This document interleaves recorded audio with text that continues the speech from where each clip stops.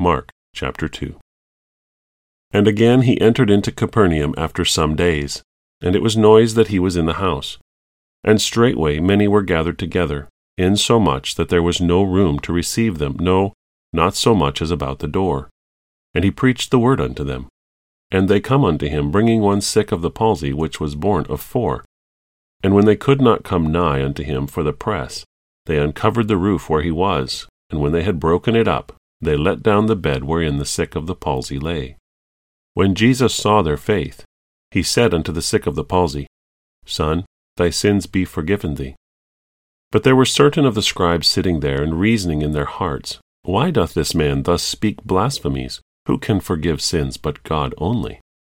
And immediately, when Jesus perceived in his spirit that they so reasoned within themselves, he said unto them, Why reason ye these things in your hearts?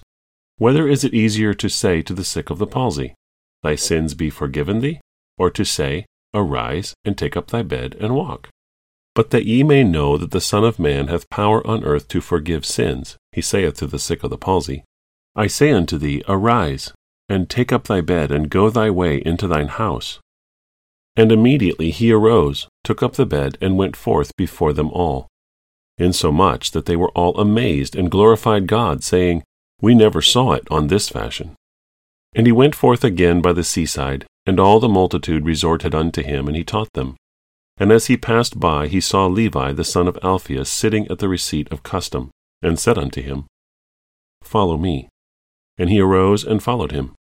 And it came to pass, that as Jesus sat at meat in his house, many publicans and sinners sat also together with Jesus and his disciples, for there were many, and they followed him.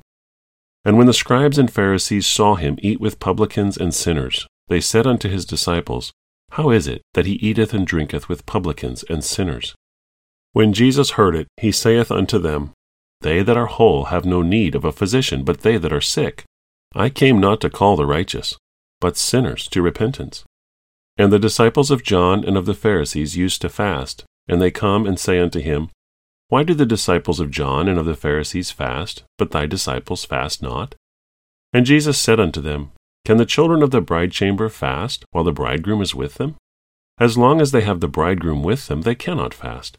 But the days will come, when the bridegroom shall be taken away from them, and then shall they fast in those days. No man also seweth a piece of new cloth on an old garment, else the new piece that filled it up taketh away from the old, and the rent is made worse.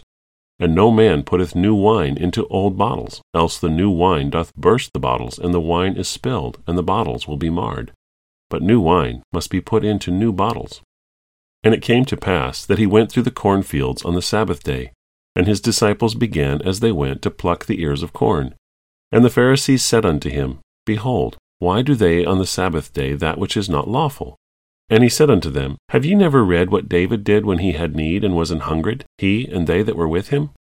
How he went into the house of God in the days of Abiathar the high priest, and did eat the shewbread, which is not lawful to eat but for the priests, and gave also to them which were with him?